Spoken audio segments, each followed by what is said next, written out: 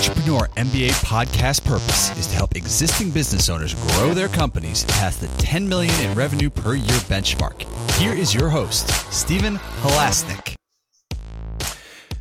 Welcome, everyone. My name is Stephen Halasnik, and I am co-founder of Financing Solutions. Financing Solutions, for those who don't know about us, we provide very easy to set up lines of credit for small businesses, and I will be your host for today's Entrepreneur MBA podcast. If you are interested in learning more about getting a business line of credit for your business, please visit our website at fscreditline.com. That's FS as in Financing Solutions, creditline.com. Over the last 25 years, I have built 6 companies in the $5 million to $25 million range, including 2 companies that have made the Inc. 500 fastest growing companies in the United States. I love learning from people who have business experience, and today I'm very excited to be speaking with Mike Conrad from Aqueous Technologies. Mike began his career in the electronic assembly equipment industry in 1985, and he also founded Aqueous Technologies in 1992 in response to the Montreal Protocol and the resulting international treaty banning most popular cleaning and defluxing solvents. Mike is a internationally known award-winning speaker on the subject of increasing reliability through contamination removal and cleanliness quantification techniques, as well as on entrepreneurship. He was also awarded distinguished speaker status with the SMTA in 2018 and received a Rich Freiberger Best of Conference Award in 2019. Mike is the host of the popular Reliability Matters podcast, available on Apple Podcasts, Google Podcasts, et cetera, et cetera. Mike, welcome to today's Entrepreneur MBA podcast. Thanks, Stephen. Thanks for inviting me on the show. And where were you 30 years ago when I was starting a business and had no money? Well, I didn't have Financing Solutions then. You know, right. The only reason I can I know, but hey, listen, I'm a perfect person for Financing Solutions. I started Financing Solutions with my business partner 11 years ago. And I'm a perfect person for it because I'm passionate about the idea that every business should have a line of credit, because I've been through what it's like to deal with a bank and a commercial bank. And for those of you who have never tried to get a line of credit, you're in for a rude awakening to find out what a bank will look for to approve you. So, and plus if you need to increase your line. So, I mean, I had a rather large line with a bank of credit. My business was kicking butt. We were doing great, both financially and in growth. And I went to my bank and I said, I need another $60,000 in my line of credit. And they were like, okay, sure. We'll give you an answer in a month. And payroll was due on Friday. So, I know what it's like. So it's funny you should say that. So Mike, let's kind of get into today's topic, which is going to be fun for me too. I'll try to keep my mouth shut a little more because this is something that I kind of know a little bit about too. I mean, today's topic is going to be lessons learned as a reluctant entrepreneur. I certainly was not a reluctant entrepreneur, but I think there's a lot of people out there who'd be interested to hear what you say. So why don't you kick it off and tell us what made you a reluctant entrepreneur? Yeah, I worked for a startup company. I'm in the electronic manufacturing services space. We call it the EMS space, which, look around you, anything that has a battery or plugs into the wall that has a circuit board in it is something our industry makes. Right? We put together circuit boards. That's the world I live in.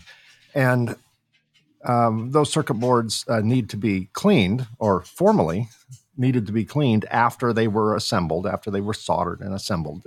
That's a messy process, and they have to be cleaned. And the primary solvents that were used to clean those were being banned by international treaty. And it was a 10-year phase out. And it was as dramatic to our industry as if the U.S. were to say, in 10 years, we're going to ban gasoline, no more gasoline, no more diesel, the world would freak out. And that's our world freaked out. So long story short, I developed or had an idea to develop a technology that would use alternate materials, water and environmentally friendly chemicals, to replace those solvents that were being banned. And the company wasn't real interested in that idea. So I made a deal with them. I would develop technology on my time and my money, and then I would bring it to them finished and let them, kind of like Shark Tank, let them decide whether they're going to want it or not. And they liked it. So I made a deal with them where I built them at night, sold them by day, two separate entities. And I realized that I was a really good designer and salesman. I was not really that talented at putting things together. And I realized that after several months, we sold lots of these machines. So I made a deal with my employer again. Said, I'll just sell you the rights to it for my out-of-pocket expense. It's like $15,000 it cost me to develop it. Not a great business person back then. So I sold them the rights to it, and now they owned it. And I kind of had that trickle-down theory that if it's good for the company, it will ultimately be good for me and everyone at the company, which was a bit of a naive statement. And then I had this false sense of grandeur. I thought, well, the company wasn't doing well until I sold them this equipment. Now the equipment was rocking, and we were selling lots of these machines as the deadline for the solvent ban was approaching. And I thought I had this level of status at the company. I was in my 20s, or actually early 30s. And I thought I had this level of status. So we had a product development meeting to discuss the next generation of products. And I came up with another idea that would be even more environmentally friendly. It would have no drain on it at all. It would just recycle 100% of all the fluids. And I had an idea how to do it, and they weren't interested. And then I told my boss, his name was Jack, I said, Jack, I think you're wrong. And then Jack said one word to me that started my business reluctantly. Long answer to your question. He said one word to me. It started with F, and it had 4 letters. And it wasn't the word that's probably in your mind. He looked at me when I said, I think you're wrong.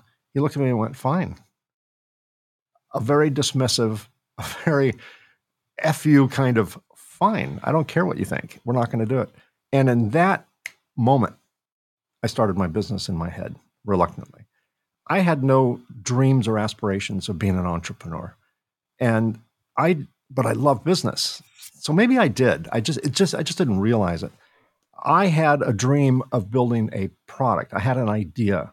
That was the dream. I didn't care if someone else built it. I just wanted to put it out to the world. And no one would do it. And then finally, my wife said to me when I came home all frustrated, she said, if this is such a good idea, if you have so much passion for this idea, why do you expect someone else to pay for it?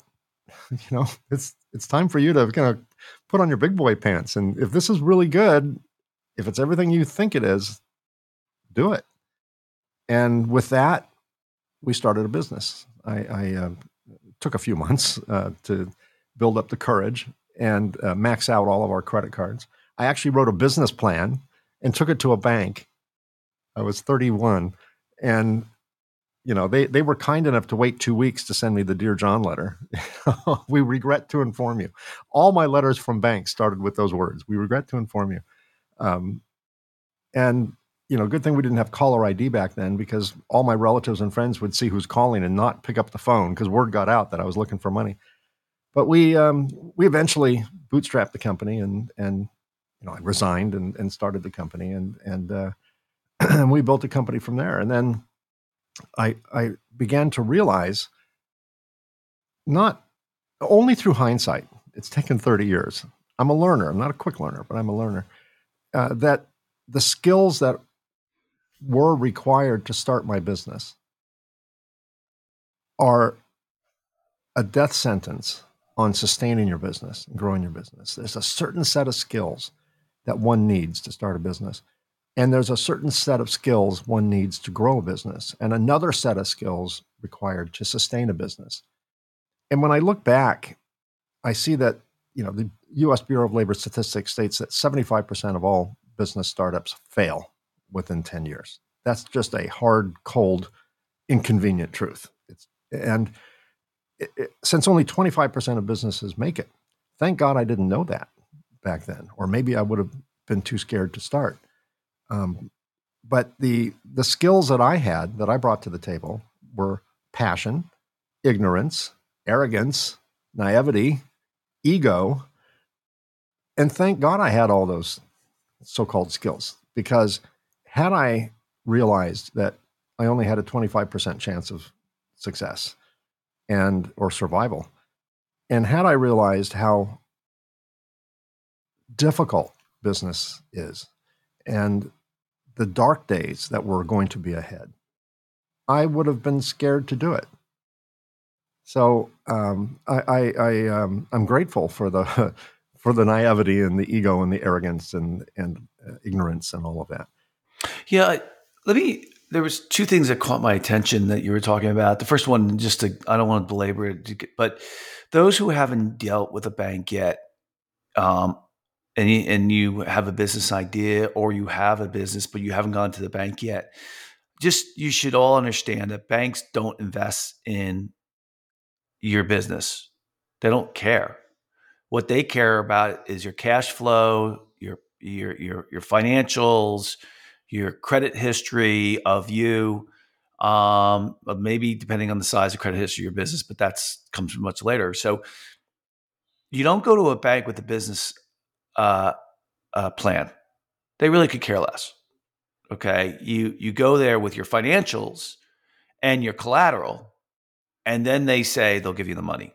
Okay, so let's just make sure that everybody who's listening to this understands that. There are other organizations that you would go to, or other types of organizations that you go to get funding if you need it, and those type of things.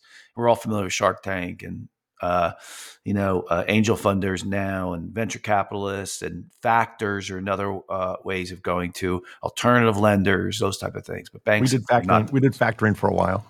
Yeah, I did too in the beginning. It was good. It worked out well. It was expensive, but it was good. Served a purpose, yeah. Yeah, it was good. Served a purpose. The second thing is, I want to go back to what you were saying, Mike, about the statistic of 75% of businesses fail within the first 5 years. That I'm not disagreeing with that, but I would tell you that if you get into a business-to-business industry, the statistics are not that high. They're not as high as that, because they're throwing in, a cupcake shop and, retail establishments. When you get into business to business, I don't know what the statistic is, to be honest with you, but you don't see a lot. I don't see a lot of people, and I know hundreds of business owners who are in the B2B space or B2G, business to government, and fail. So, it's a lot less than you think it is. So, you have a comment on that, Mike? Yeah, I totally agree. I mean, that's an average. I'm sure some businesses, probably the restaurant space, is 85% failure. Yeah. And other businesses are probably 50% or 40% failure. But the aggregate comes out to 75% failure success rate. But to me, it's not that. Let's just go with the 75-25, just for the sake of discussion. Whatever it is in any different segment is fair. To me, the reason 75% of businesses fail is not because 75% of businesses fail. It's because 75% of the people behind the business fail to adopt the right skills at the right time. Yeah. That is a common denominator. There are, I'm sure you've seen them in your world, Stephen, that there are serial entrepreneurs that are extremely talented at starting companies. And most of those serial entrepreneurs are in it for the quick turn. They're in it to get the first round funding, second round funding, and boom, they're gone, right? Then they're off to something else. And that, not in every case, but in many cases, that's because they don't either have the desire or perhaps not the skill to grow a company and sustain a company and run it. They know what they're good at, and they know what they're not good at, or what they don't want to do, and what they do want to do. And I think the reason that businesses fail at whatever rate they fail at is because the founder takes on the role as the CEO, the COO, the CTO, all of those things in the early days, and just doesn't have the bandwidth or the skill set to do it. In my case, I used to consider myself the smartest person in the room at my company. And I probably was, not because I'm that smart, only because I couldn't afford people, the smart people. And in the early days, I was looking for bodies. If you agree, to come to work reasonably on time and do a reasonably good job and not stab me in the neck, during the day, you're hired, right? That's all it really took back then. And now my goal is to be the stupidest person in the room at my company, because I consider myself pretty bright. And if I can be the stupidest person in the room, then there's some pretty bright people in the room, and they will fill in the gaps in my skill set. If I can't learn it, I will acquire it, through good hiring. Well, and I'm the complete opposite of you. I already think of myself as the dumbest guy in the room. So I have an advantage in that, I kind of look at other people's skills or responsibilities to get what I need to get done. Right. And so I'm not the type of entrepreneur who, and I listen, I think I'm the aberration. I know hundreds of entrepreneurs. And I think I'm the aberration that I'm not a control freak. I'm just not. I don't need to get it done. I just want, at the end of the day or at the end of the month or at the end of the year, I want that vision to come into play. So, the one thing I've learned over the years of 30 years, that there's not one type of entrepreneur that makes it. You all bring our skills and our experience to play in the business that you build. And some people are introverts, some people are extroverts, and you say, well, it's very unusual for an introvert to do well at their business.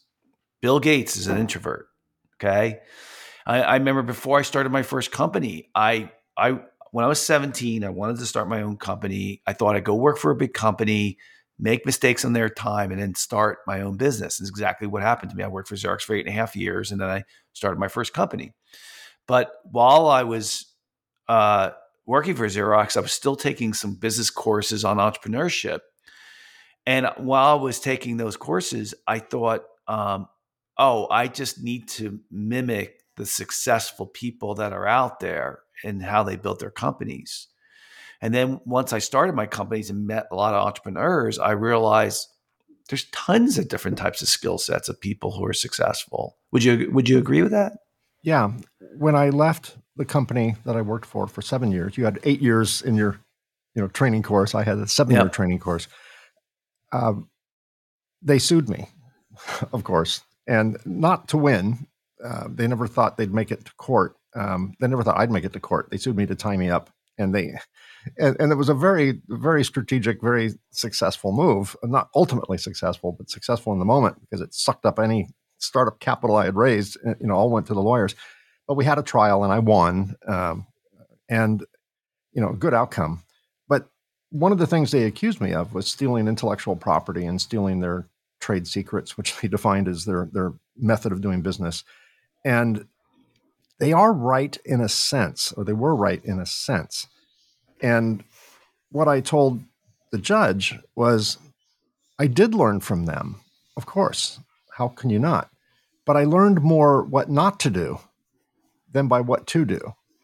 And I remember watching the company, and they would make these profoundly stupid mistakes, just these strategic mistakes. The owner of the company was extremely passionate and very, very angry man, and he would just make impulsive decisions on a whim, and not to drive perfection. Like Steve Jobs could be described that way, but his goal was perfection, as he saw it. This was just, I can never explain it. And I remember thinking, if I ever own a business, I will never do that. Thanks for the lesson. And so I learned a lot of negative lessons. You learned a lot of positive lessons, because it's Xerox. They're not going to make that many stupid mistakes.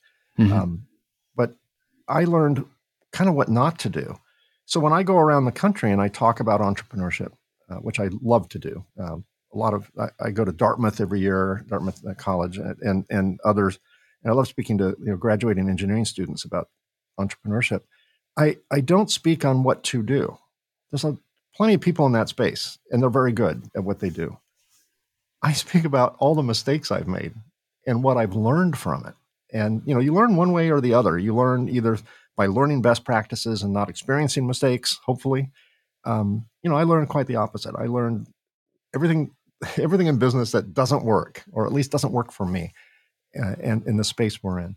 And by making those mistakes, I don't have to trust it doesn't work, because I'm not a believer in it. When it comes to technical ideas, if someone says, yeah, you can't do that, that doesn't work, that challenges me to prove them wrong, right? Yeah. I'm like, no, you haven't been able to get it to work. Yeah. A lot of things people said wouldn't work that we use today. But business ideas are a little bit different. If I witness a failure in something I've tried, I may try it again, but generally I'm like, okay, once bitten, twice shy. I'm not going to put my hand in the fire again. That hurt. Yeah. I'm going to do something else. And that's served me well, is this kind of negative learning. So let's do this. Let's do this. I'm going to ask you to tell us some of the things that you say, mistakes you made, right? Reluctant, right? Don't do. And you do one, I'll do one. Okay. You do one and I'll do one. And they may not be related, but we'll see who wins. Sounds good. All right. So go ahead. Tell us one of the mistakes that or tell us something that you think that everyone else should know not to do. I think business growth is important in some elements. It's a seduction in other elements. I used to think that the solution to every problem was to just grow, get more business. The problem is, if you don't fix your problem, growth amplifies the problem. Everything grows. The tide raises all boats. Everything grows. And if you're a small company getting started, cash flow is everything. The 3 rules of business: cash flow, cash flow, cash flow, just like in real estate: location, location, location. Cash flow is number 1. Even in the early days, even before profit, it's nice to have a profit at the end of the year, but if you can't make it to the end of the year because you can't cover payroll or rent or whatever, profit is less important than cash flow in that narrow description. So if you really want to suck up whatever little cash flow you have, try growing, because growing costs money. It's an investment with a payback hopefully later. So I used to belong to CEO peer groups, and we'd all get together. All these CEOs would get together and exaggerate our earnings and try and impress each other, with how well we're doing. And I remember all of them would say, "What's your growth plan? What's your growth plan? How much have you grown this year? 8% is not enough. You need to grow at 20, whatever." And I realized, to answer your question, growth is a seduction that many businesses can't afford. And I realized at some point, when we grew from here to here, we were more profitable down here. Yeah. To grow to the next level, everyone talks about the next level. The next level might have less profit and more headaches than the level before. And that's where ego has to be shed, because ego drives the desire to be bigger and bigger and bigger. And when I finally realized how to get rid of my ego, or at least put it in a dungeon and lock it up, I'm sure it's still there. That's when I learned about what size business makes me the happiest, makes me the most money, makes the company the safest, protects our employees' jobs, our team members' jobs. And we actually got rid of we fired some customers, we fired some products, we thinned the company down to find its sweet spot. And that's where we live. Our desire is not to be the biggest. Our desire is to be the best, and to have the highest level of net income, and to be able to, quite frankly, do things that can change the world, make the world a better place. As Pollyannish as that sounds, And that and growth compete with each other. So yeah. So let me add to what you're saying. This isn't my mistake. Well, it was. I agree with you. The seduction of growth and of the top line of sales, right? Revenue. It can be very seductive early on as in your entrepreneurship career. I agree with you. I also made the mistake in thinking too.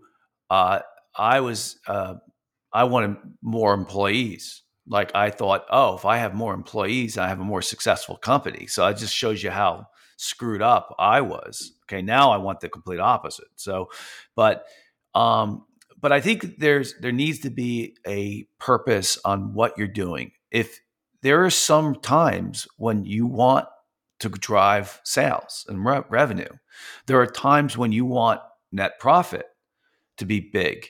There are times, and so you have to understand why you're doing what you're doing. And you got to maybe check with somebody else. And I think a good person of that is your accountant. And to say, hey, listen, I think I need to grow sales, and this is the reason why. Or, but I think, even if you ask yourself is, I need to improve my cash flow. I need to improve my net profit. I need to improve. There's another one, and which I'm going to talk about. It's called net worth, right? And I think the objective, my opinion about running a business, is to improve the net worth of you.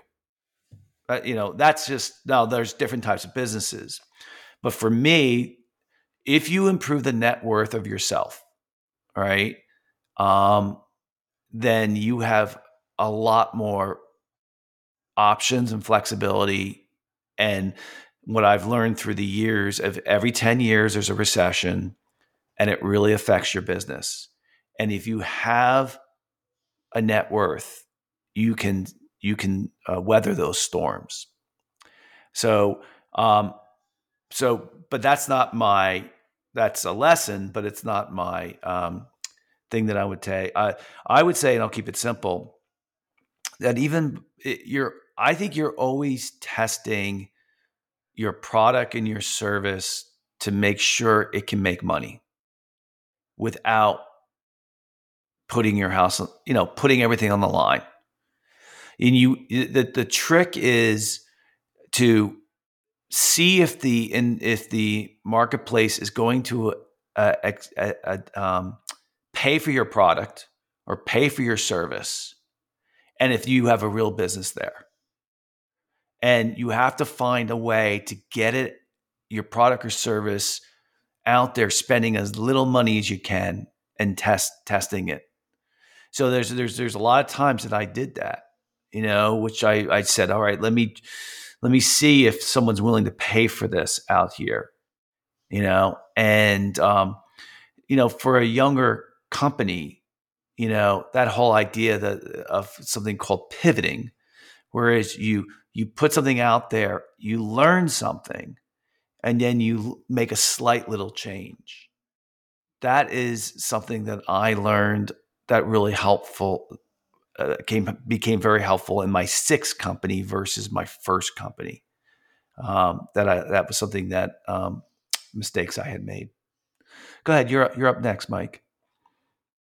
The other change we made was to our marketing strategy. I'm a salesman at heart. Every job I've had before I started this business had something to do with sales. And I'm a pretty good salesman, which poses problems, when you start a company, because everything is sales, drive, sales. And we had a marketing campaign that was, looking back, was pretty arrogant and obnoxious. It was, I put a sticker on all my salespeople's computer monitors. That's with an acronym, LNO. And they're like, Mike, what's this LNO? It's like, lose no order, bring in orders.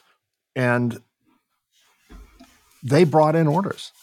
They did what I asked them to do. The problem was they weren't profitable orders because they started making deals.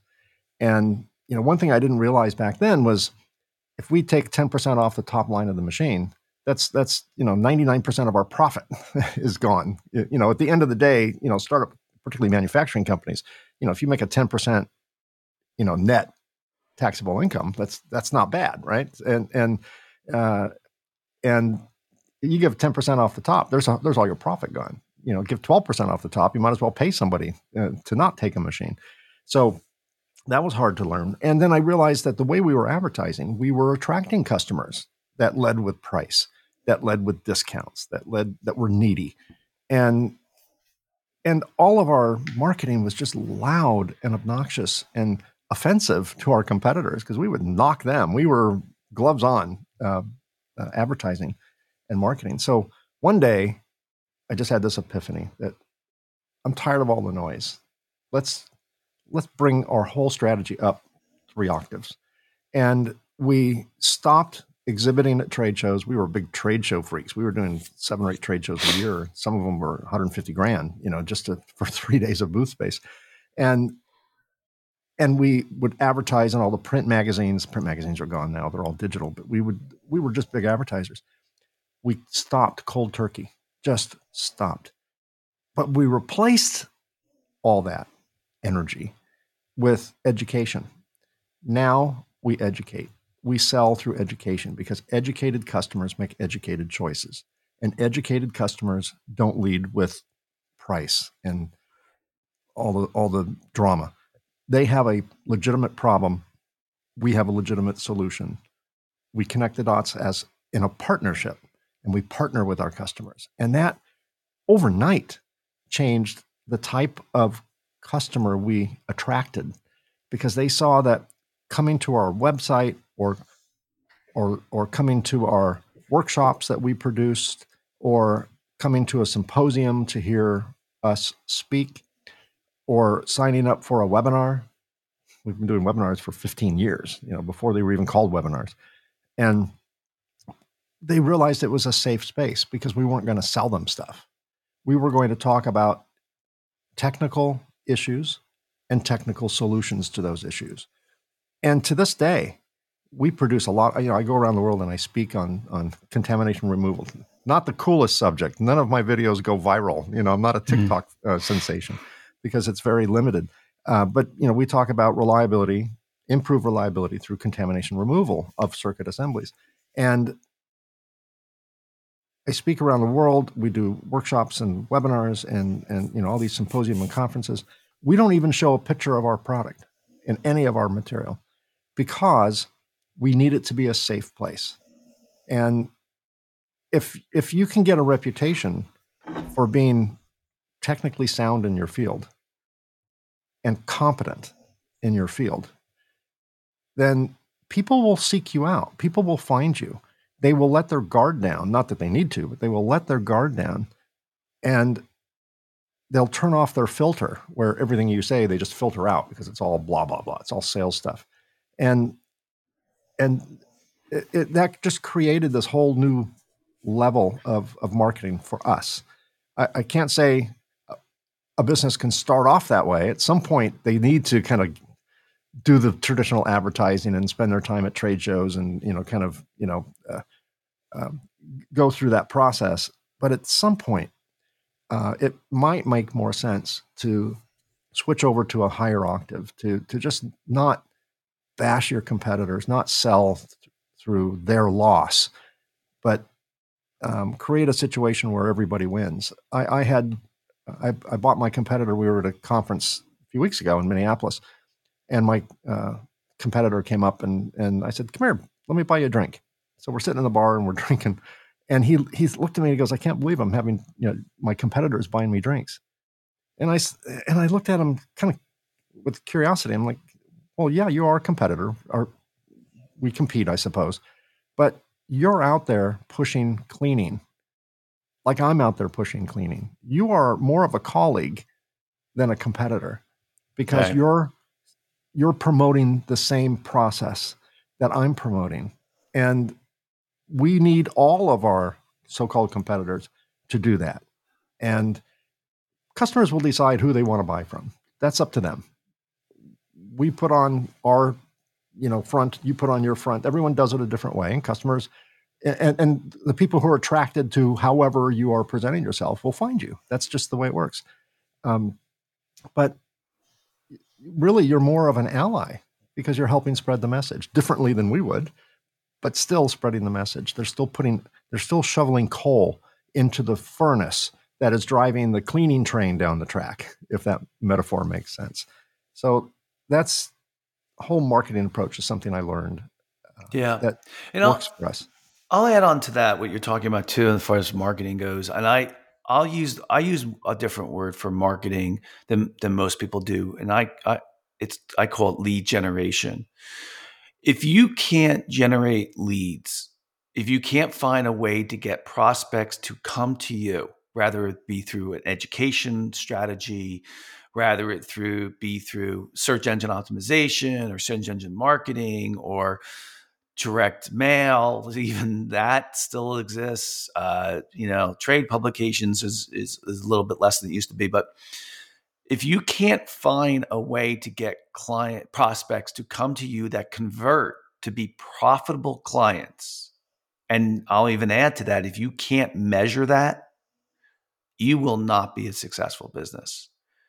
I spend 90% of my time on making sure that our marketing program / lead generation program is effective, efficient, produces good results. And I'm lucky in that my business partner, now out of the 6 companies I've built, 2 of them have had business partners, and I've had very good luck. Great. He's my best friend too. So he handles the other part of the operations, which is good. We have a good mix. But I've had other companies where I didn't have a business partner, but my core competency has always been marketing.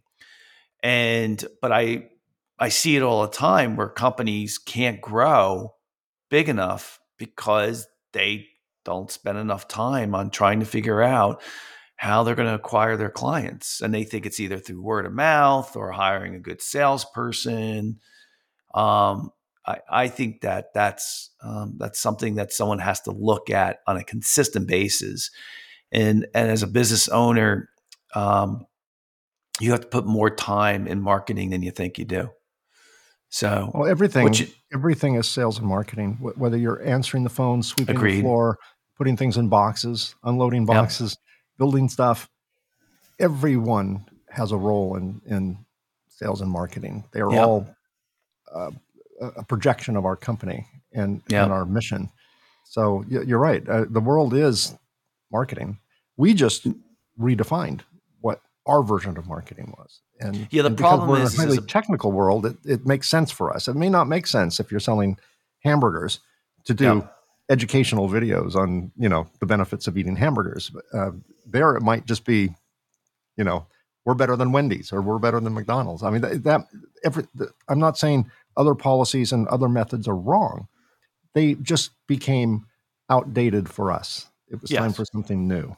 And well, the time when your business will really start humming is when you've figured out that marketing strategy, right? Rather it be through an educational strategy, rather it be through search engine optimization, whatever it is, your business will really start. And it takes a lot of trial and error, measuring, creative ideas to come up with that strategy. And sometimes the strategy changes because what worked once didn't work again. So I need one more Mike from you, and maybe we'll see if I'll do another one. But Mike, give us another learning experience you've had over the years. We and probably most people, not just entrepreneurs, managers, frontline employees, whatever. We make decisions through a lens, and part of what's on that lens is fear. I found that we had made a decade or more of fear-based decisions. And, what happens if we don't do this? What happens if we do this? And I hired a consultant to come work with us, and she still works with us. We've been meeting with her for years, and she's brilliant. And one of the things she taught me is take time and money off the table and say, if it wasn't for money or time, would this be the right decision? And if the answer is, well, yeah, if I had the money and if I had the time, this would be the right decision, then that's the right decision. And, take the filters off. And then the right decision will be very obvious and clear. And then, figure out a way. If it's the right decision, you'll find a way to make it happen. And one of the things that one of our fear-based decisions was we were afraid, LNO, lose no order. And I alluded to this before, we would give discounts. And we were covering cash flow requirements. Like we needed payroll next week. We'd get a bunch of orders in and none of them were profitable, but we'd cover payroll. And that was tomorrow's problem is profit. But we decided to cold turkey it one day. And I made a decision, no more discounts. Our prices are fair. We have to be profitable in order to be around to service our customers. They're investing in us and they're investing in this, these machines cost $80,000 or more. They expect them to be around for a few years. If we're careless with our money, then we're putting our customer at jeopardy. It's not just we want a vault full of cash. We need to be around to cover our customer's investment. So we made a decision, no more discounts. And I went to a trade show. And this is one of the last trade shows we exhibited at. And I had already told my team, and they were not very happy, we are not going to discount machines at all. We are just going to face the fear and take it off the table and just make the right decision. And they were very pessimistic and they were very reluctant and they didn't think it would work. And sure enough, the business gods of the world would test me during that moment. And I was talking to a customer and we're talking about the price of the machine. And I forget what it was at the time. Let's say it was $50,000. The machine's $50,000. He goes, well, your competitor down around the corner is offering, their version of your machine for 30, and that's a show discount. And my team heard me. And all of a sudden, all eyes were on me and ears were on me. I'm like, okay, time to put up or shut up, right? Old me would have said, they said 30, we'll do 28. But you got to do it now. You got to do it right now. You can't even go back to them. It would be this Shark Tank kind of thing. So I said, well, 30 is a good price. I said, but let me tell you something.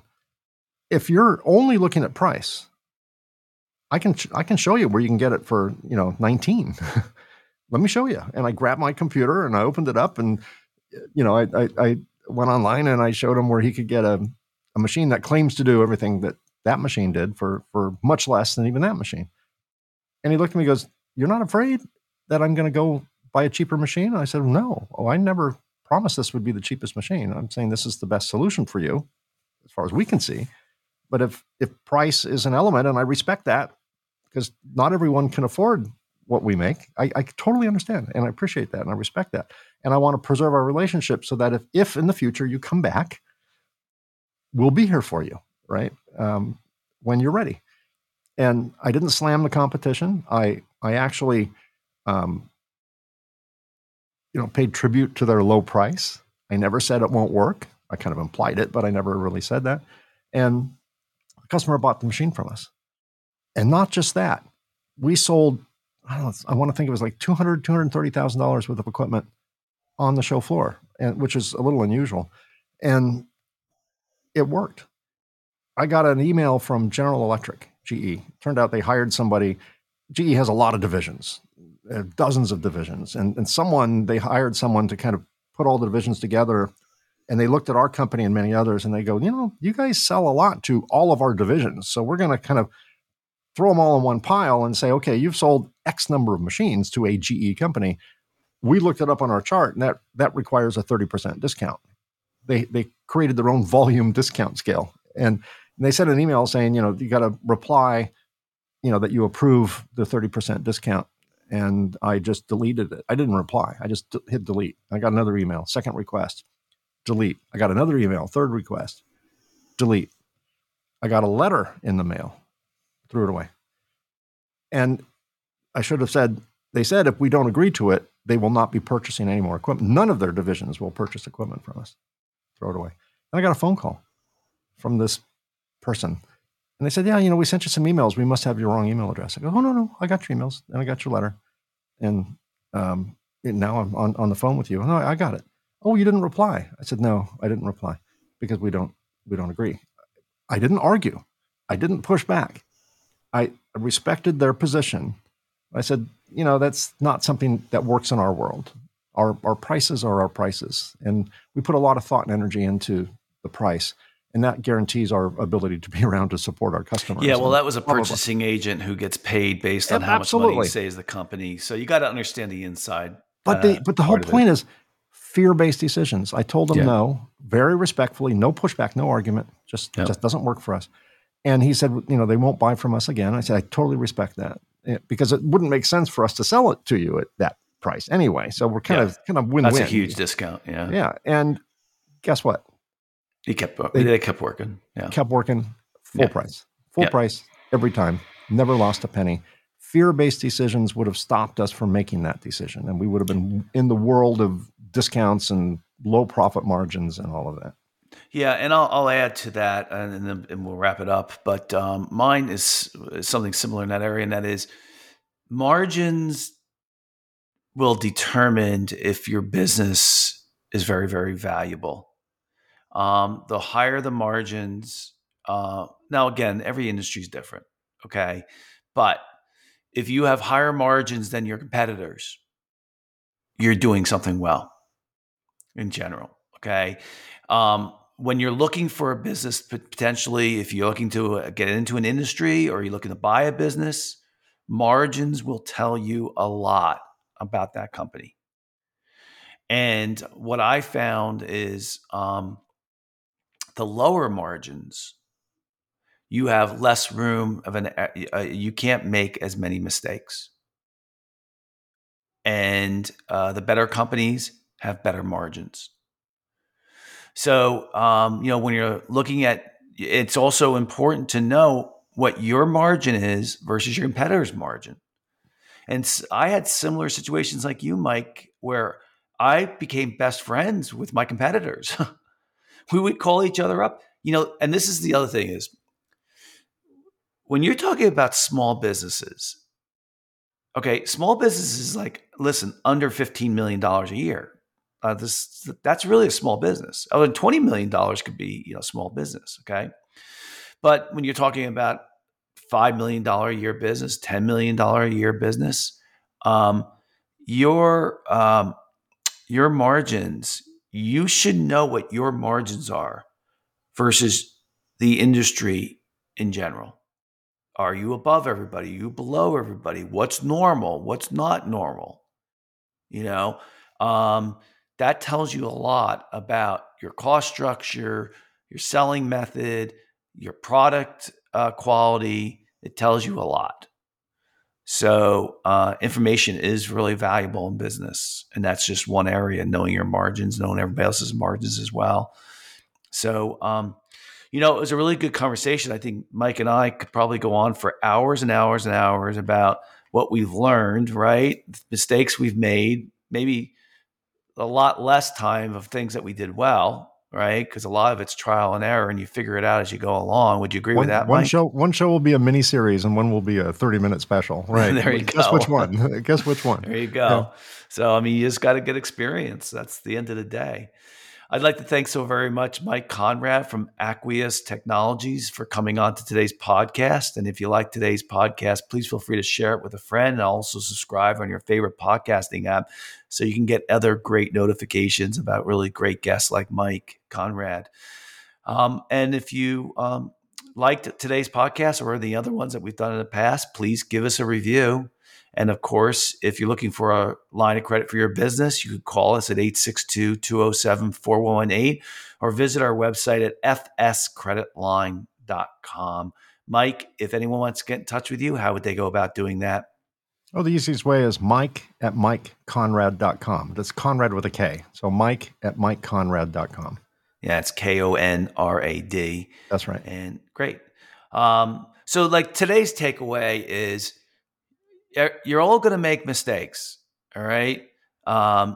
Hopefully it's not devastating. I don't know if Mike and I would say that we made devastating mistake. We wouldn't be here today if we did. You got to take chances, but you got to take calculated risks. Know what you're taking and then go for it.